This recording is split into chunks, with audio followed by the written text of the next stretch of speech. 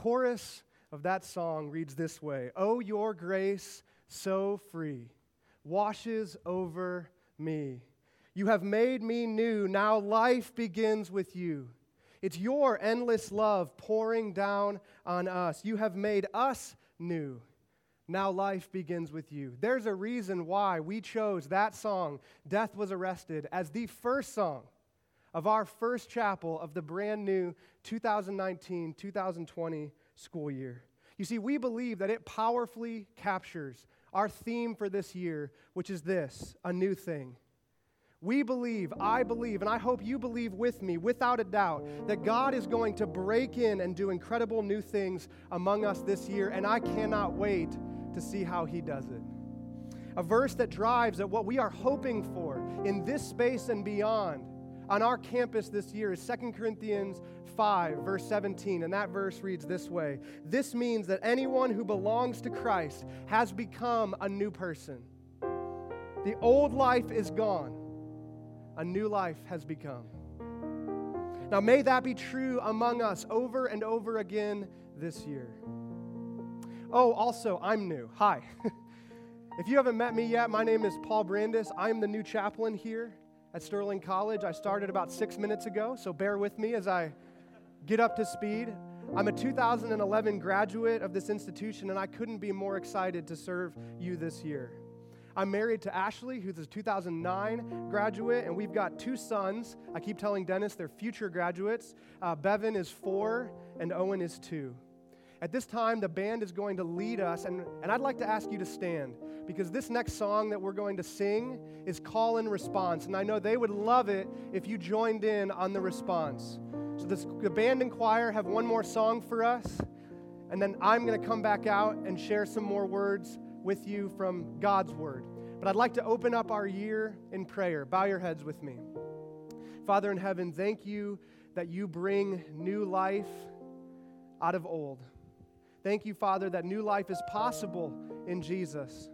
Thank you for the newness of this year, Lord. Thank you that I'm new, that I get to be here back in this place, a place that I love so much and that made such a positive impact upon my life when I was a student. I pray for each and every one of these students and faculty members and staff that is here, Lord. We need you desperately. We can't do it this year without you. We're going to fail if we try. So help us to rely on you. Maybe some of us don't even know you yet. Lord, draw those of us in that arena to you. Lord, we all need you because new life is found only in you. As we sing this song, asking this question of whether or not your son Jesus is worthy and finding out that he is, may we sing it as one new voice together. Amen.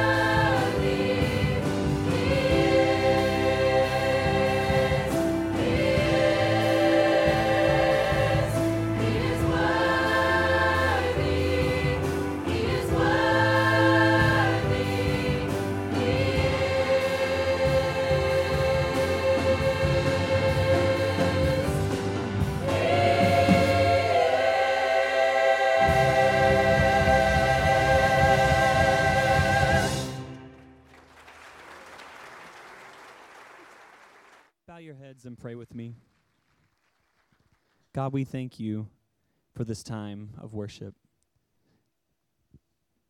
We thank you for the truth that those words gave us. That when we ask these questions, God, are you worthy of all blessing, honor, and glory? We can confidently respond that you are. That's an incredible thought, God. And I pray that as we focus this year on a new thing, being a new creation, God, that we take those words as truth, that they underpin our every move this year, that we are encouraged and challenged by that truth, and that it shapes the ways that we move through life, not only on this campus, not only in our studies, not only in our activities, but in every facet, whether it's through friends, family, community, on campus or off, God. We thank you again so much for who you are and the truth of who you are. And we pray all this in Jesus' precious and holy name. Amen. You may be seated.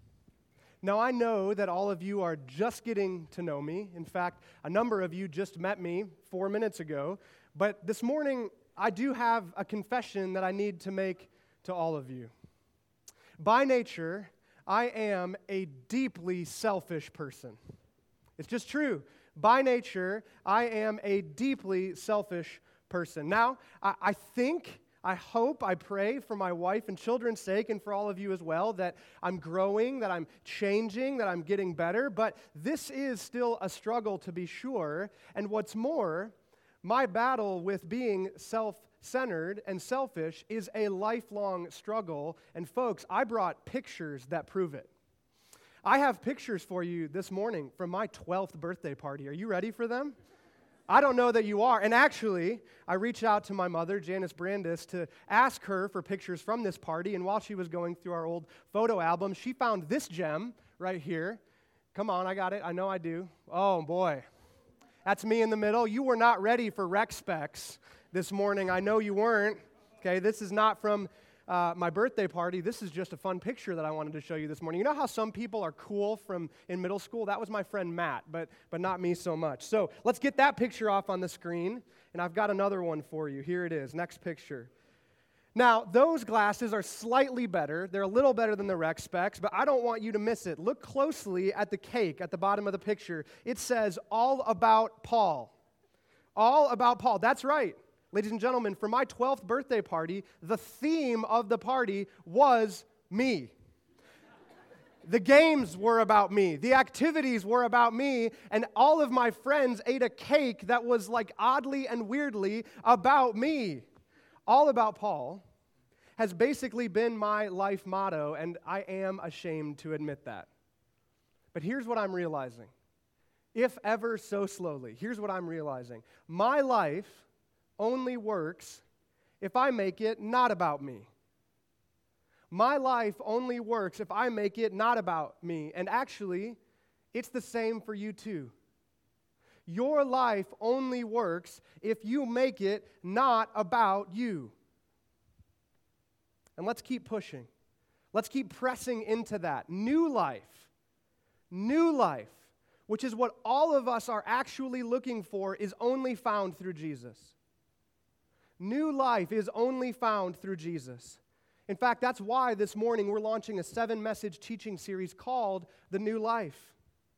You heard me read from 2 Corinthians 5 earlier. That's our verse for the year. And I thought that it would be interesting for us to take the first couple months of this school year to unfold all that the Bible has to say about the new life that is possible in Christ Jesus.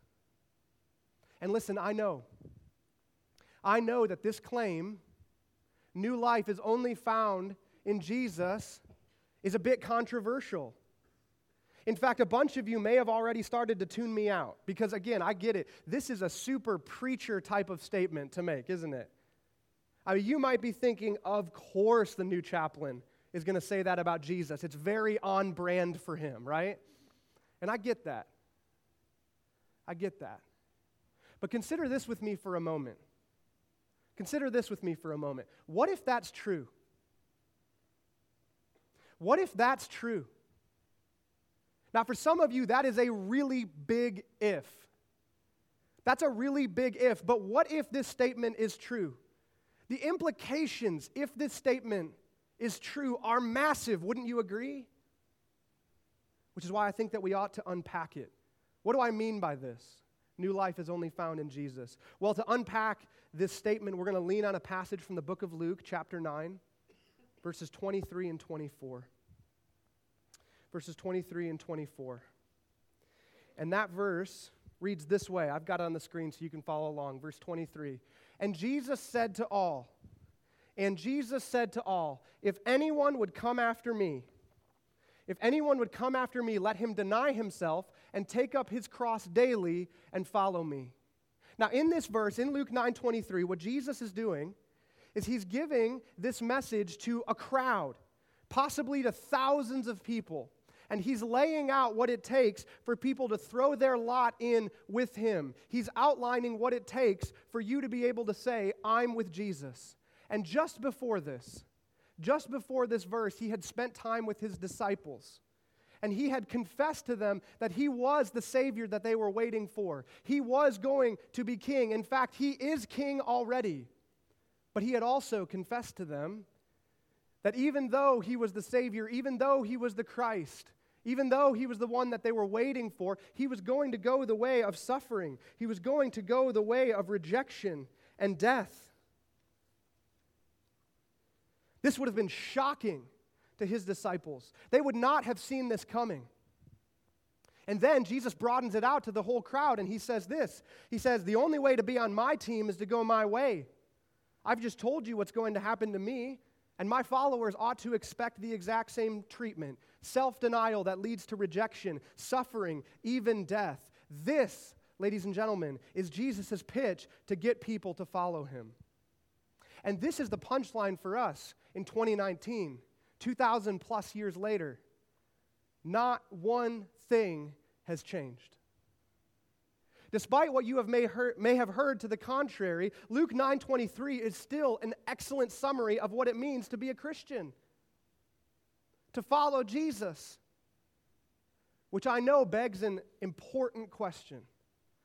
Why would anyone do it? Why would anyone choose to follow Jesus? He does not do that great a job at marketing it, does he? If he was in our communications and marketing department in a class here at Sterling, he would have gotten an F, right? Self-denial, the cross, rejection, death. Wow, what an offer, Jesus. Where do I sign? And this brings us back to our big idea for this morning. New life is only found in Jesus. Because you see, if you look closely at these verses, the reasons why one might choose willingly to follow Jesus reveal themselves. The promises pop through. In this verse, Luke 9:23, Jesus gives 3 commands. Commands that when we follow them lead to life. And not just future life, but they lead to life right now. They lead to the life that all of us are desperately looking for. Here they are. Deny your self-control, embrace your Christ-centered suffering, and follow Jesus wherever he goes. All 3 of these commands find their grounding in Luke 9:23, and that verse again reads, it's an important one. And Jesus said to all, if anyone, this invitation is available to anyone, if anyone would come after me, let him deny himself and take up his cross daily and follow me.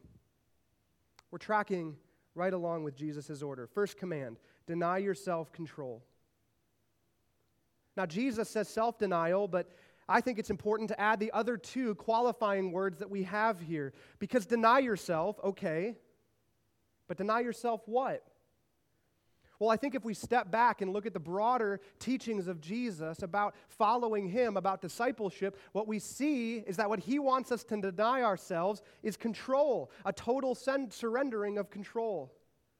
Step 1 in following Jesus is to hand over the car keys of your life to Jesus and willingly and happily and joyfully get into the passenger seat instead of the driver's seat.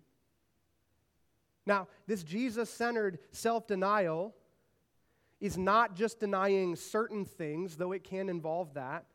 And it's not a pathological self-denial, which ends up being a more warped and wicked approach to living an even more self-centered life, where you pretend that it's not about you, but it really is all about you. It's certainly not a martyr complex or some version of beating yourself down. Jesus-centered self-denial, here it is. Jesus-centered self-denial is about a daily recognition that your life runs better when you're not in charge of it. Jesus-centered self-denial is about a daily recognition that your life runs better when you're not in charge of it. And here's why your life and my life run better when we're not in charge of it. Here's why. This next statement is not a cheery thought, but it is true, and the quicker and sooner that you realize this, the better it is. Any control that you think you have is actually an illusion. Any control that you think you have over your life is actually an illusion. Because think about it with me. Does any of us in this room know what next year holds? Does any of us in this room know what next month holds? Does any of us in this room know what tomorrow holds? Or even what the next minute holds? Of course not. And because the future is hidden from our view, any control that we're grasping onto, any control that we think we have, could slip through our fingers faster than we dare to realize. Any control that you think you have over your life is actually an illusion. And it's interesting to me that I happened to find out that Lin-Manuel Miranda and the hit musical Hamilton agree with me. Come on. I know I'm not the only one obsessed with this, right? And when I dove in deep, right?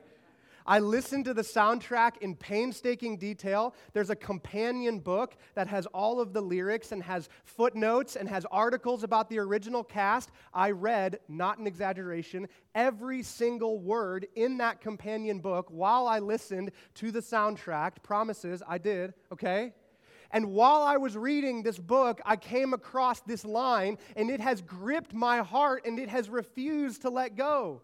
It's while George Washington is singing to a young Hamilton during the Revolutionary War. Hamilton is chomping at the bit to be able to command soldiers, and Washington sings these lines to him. Now, as a gift to you, no. As a gift to you, I'm going to refrain from singing this morning, all right? And I'm not going to rap either, okay? This is what Washington says. I was younger than you are now when I was given my first command. I led my men straight into a massacre. I witnessed their deaths firsthand. I made every mistake and felt the shame rise in me. And even now I lie awake knowing history has its eyes on me. And here's the money lines. Let me tell you what I wish I had known. When I was young and dreamed of glory, you have no control. Who lives, who dies, who tells your story. You have no control. And part of the reason why this gripped me so much is that in the companion book, there is a footnote. And I went to the footnote and I read it. And in the footnote, Lin-Manuel says, this is the truest line that I wrote in the entire musical. According to Lin-Manuel, this is what the entire musical is about. The fact that you have no control. And it stopped me in my tracks because as you trace this theme through the musical, it provides an answer. This is the problem. The problem is that you and I don't have any control. What is the solution according to Hamilton? What's the solution? How do they solve this problem? Here it is. Basically, do the best that you can in this life, and if you do a good enough job, someone else will write your story for you so that it will carry on.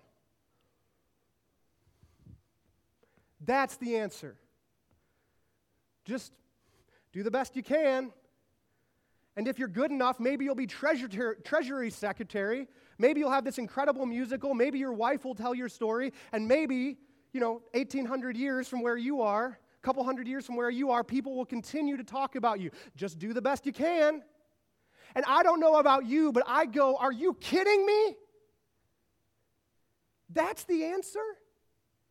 That's the answer to this universal problem that none of us actually have control. Just try hard and hope that somebody's a good writer that comes after you and tells your story. That's the answer.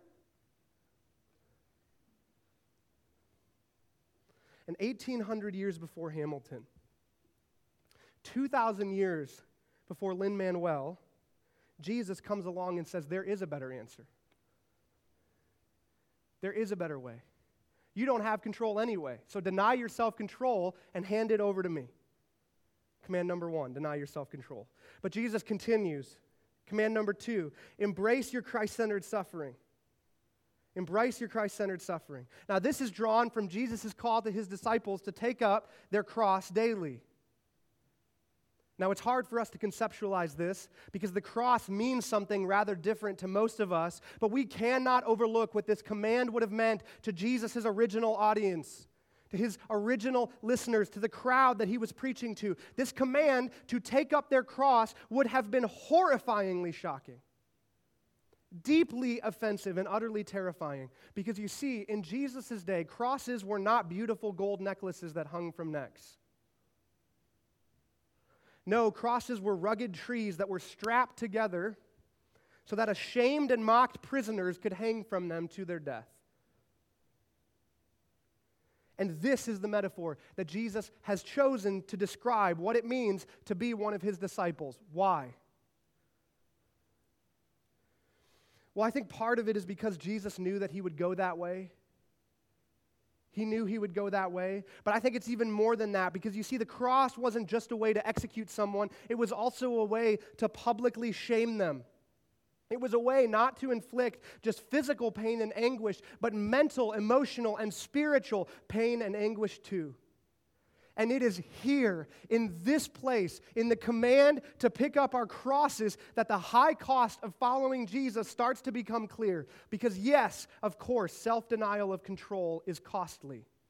I feel that for you, especially as college students. The last thing that I wanted to do, because I just got control, right? My parents had control, and I just got it. And now preacher man is telling me I have to give it up?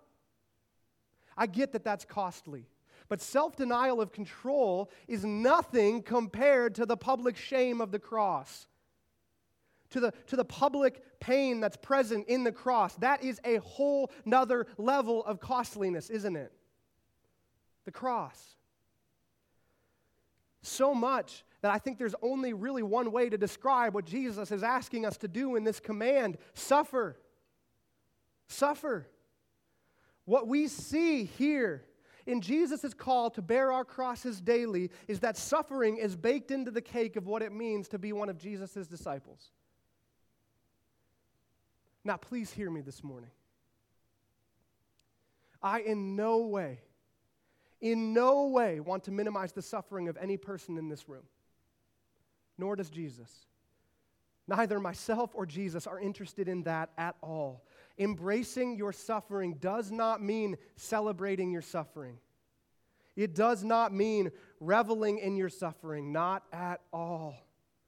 But I do think it's possible, if we search closely enough, to see what Jesus is up to through the cracks in our suffering. And I believe that Joni Eareckson Tada is an incredible example of this. At the age of 17, Joni was in an accident that caused her to become a quadriplegic, paralyzed from the shoulders down. She has been in a wheelchair from that moment on, and she has experienced incredible suffering.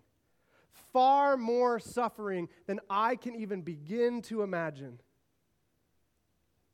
But we have to look closely here, because we cannot miss something incredibly important about suffering. Do not miss this. People get it wrong all the time. There are different types of suffering, and it is incredibly dangerous to get them confused. You see, Joni's paralyzation is general brokenness suffering. General brokenness suffering. It is not the result of her sin, which is a crazy idea that some people believe, unfortunately. But rather, her suffering of being a quadriplegic exists because the reality is that our world is a deeply broken place, and tragedies like Joni's accident and her resulting paralyzation exist in this world. You know them well. You know the tragedies that exist in this world. So Joni is suffering as a result of her paralyzation. Yes, she is. General brokenness, suffering.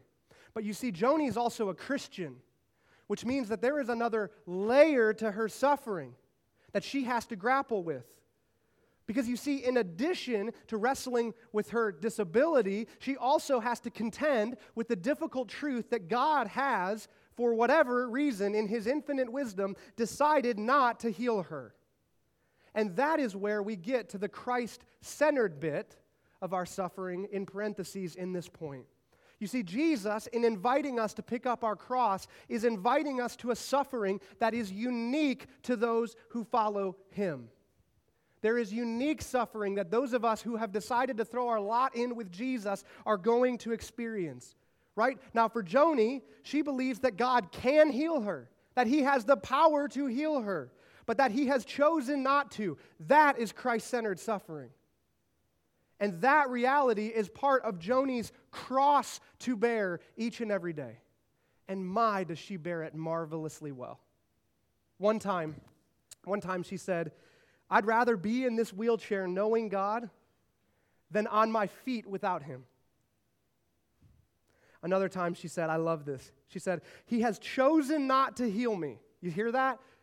She believes that He can. So it's a choice. He has chosen not to heal me, but to hold me. The more intense the pain, the closer His embrace. Isn't that amazing? I'm not sure that I have faith like that. I don't know that I do, but Joni does. And it encourages me. She is not saying that her journey is easy, but she is embracing her suffering and turning to Jesus in the midst of that. Where and what can we learn from her example? For us, for you, Christ-centered suffering happens at work. It happens in your dorm room. It happens in your homes for some of you. Maybe you're the only Christian in your family. Likely, you experience Christ-centered suffering as a result of that. Maybe you're the only Christian in your dorm room this year. Maybe you're the only follower of Jesus on your floor. I don't know. Christ-centered suffering can happen for us anywhere. And wherever we experience it, our call from Jesus is to embrace it just like He did. Jesus isn't saying it's easy.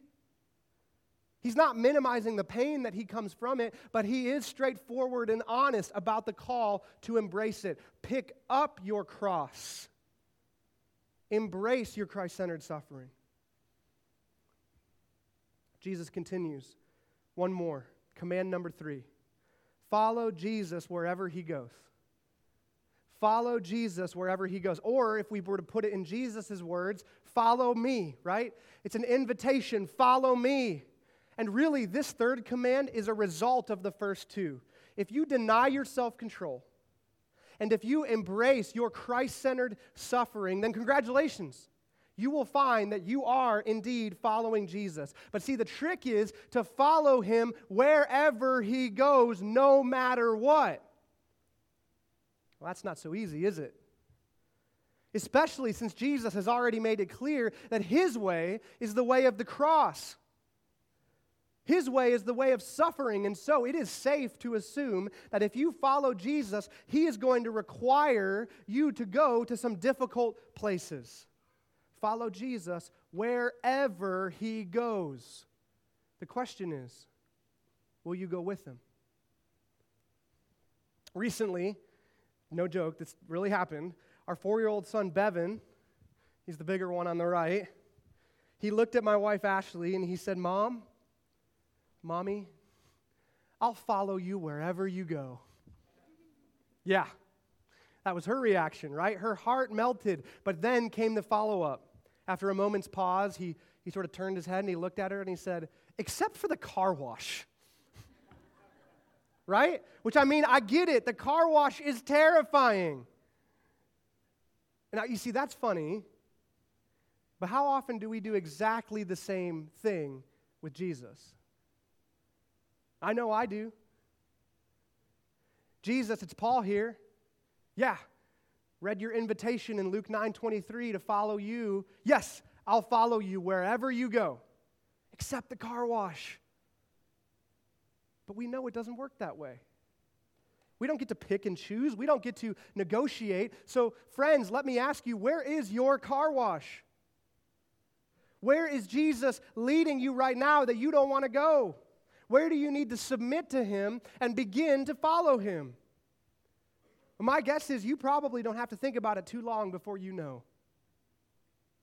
At least I know that's true for me.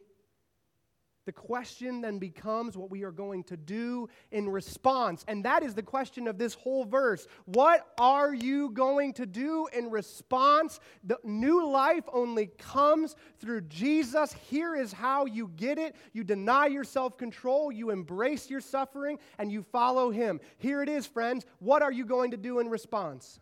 And thankfully, Jesus does not leave us alone in that consideration. He gives us the big why of why you ought to say yes and why you ought to follow after Him. We've been spending our whole time on verse 23, but go with me to verse 24. Jesus gives us the why of all of this. He answers why you should follow Him. For whoever would save his life will lose it, but whoever loses his life for my sake will save it. This is the punchline. Jesus promises us that what looks like death, self-denial, picking up our cross, that looks like death. But Jesus promises that what looks like death actually leads to life. What looks like death leads to life. So Jesus' way forward and the reward in doing so and why you should respond yes becomes crystal clear. Yes, friends, following Jesus is difficult. Yes, embracing our Christ-centered suffering is a task of enormous proportions. Yes, daily self-denial of control is terrifying. And yes, the world believes that this way of life, that the way of Jesus is death. The world thinks that we're crazy. The world perceives the Jesus way to be empty, void, and bankrupt, but the world is wrong. Oh, so wrong. The world's way is empty, void, and bankrupt. The world's way looks like life. It looks enticing. It is drawing all of us in, but the world's way is actually death. The world's way is actually a wolf in sheep's clothing. Jesus' kingdom is upside down. It does not seem to make sense on the face of it, but friends, Jesus' kingdom, the upside down kingdom, is the only one that is built to last. Every other kingdom will rise and fall. Jesus' kingdom is the only one that's never going anywhere. And here's how we know this is true. Here is how we can trust the promises of Luke 9:24, that if we lose our life for Jesus, we're actually going to find it. Here is what all of this hinges upon. We sung about it this morning. Death was arrested. The tomb is empty. Jesus lives and reigns again. Because you see, Jesus didn't say to us, did you notice this? He didn't say to us, go and die. Jesus says to us, come and die. Jesus says to us, follow me and die. Jesus never tells you to go somewhere that He hasn't already gone. And Jesus walked the way of the cross, did He not? Jesus picked up His cross and carried it as long as He could until He collapsed from exhaustion. And then He was nailed to that cross. He was murdered though He had done no wrong. He was killed not for His sins, for He had none, but for my sins, for your sins. He died the death that was meant for me and was meant for you, but He didn't stay dead, did He, friends? No. 3 days later, He rose again, defeating death and proving once and for all that it is not a mistake to follow Him. You will not regret it. Even though His way looks like death, it will lead to life and life eternal. Amen? Listen, friends, do you want to find new life? Then make it about Jesus and not about you. Because new life is only found in Jesus. Let's pray. Father in heaven, may we know that to be true, that even though your way looks hard and scary and overwhelming and the cost is high, may we know that it leads to life and life eternal. May we believe that, Lord, and may our belief in that change the way we actually live so we can experience the eternal life that you offer and experience it now. because we need it now, Lord. We believe that new life is only available through you, Jesus. And we're grateful that it's possible because you lived, died, and rose again on our behalf.